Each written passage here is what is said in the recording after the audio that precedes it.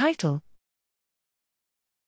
A Drosophila model of diabetic neuropathy reveals a crucial role of proteasome activity in the glia.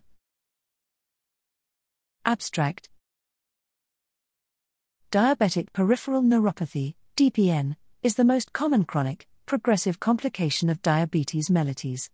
The main symptom is sensory loss. The molecular mechanisms are not fully understood. We found that Drosophila fed a high-sugar diet, which induces diabetes-like phenotypes, exhibit impairment of noxious heat avoidance. The impairment of heat avoidance was associated with shrinkage of the leg neurons expressing the Drosophila transient receptor potential channel painless.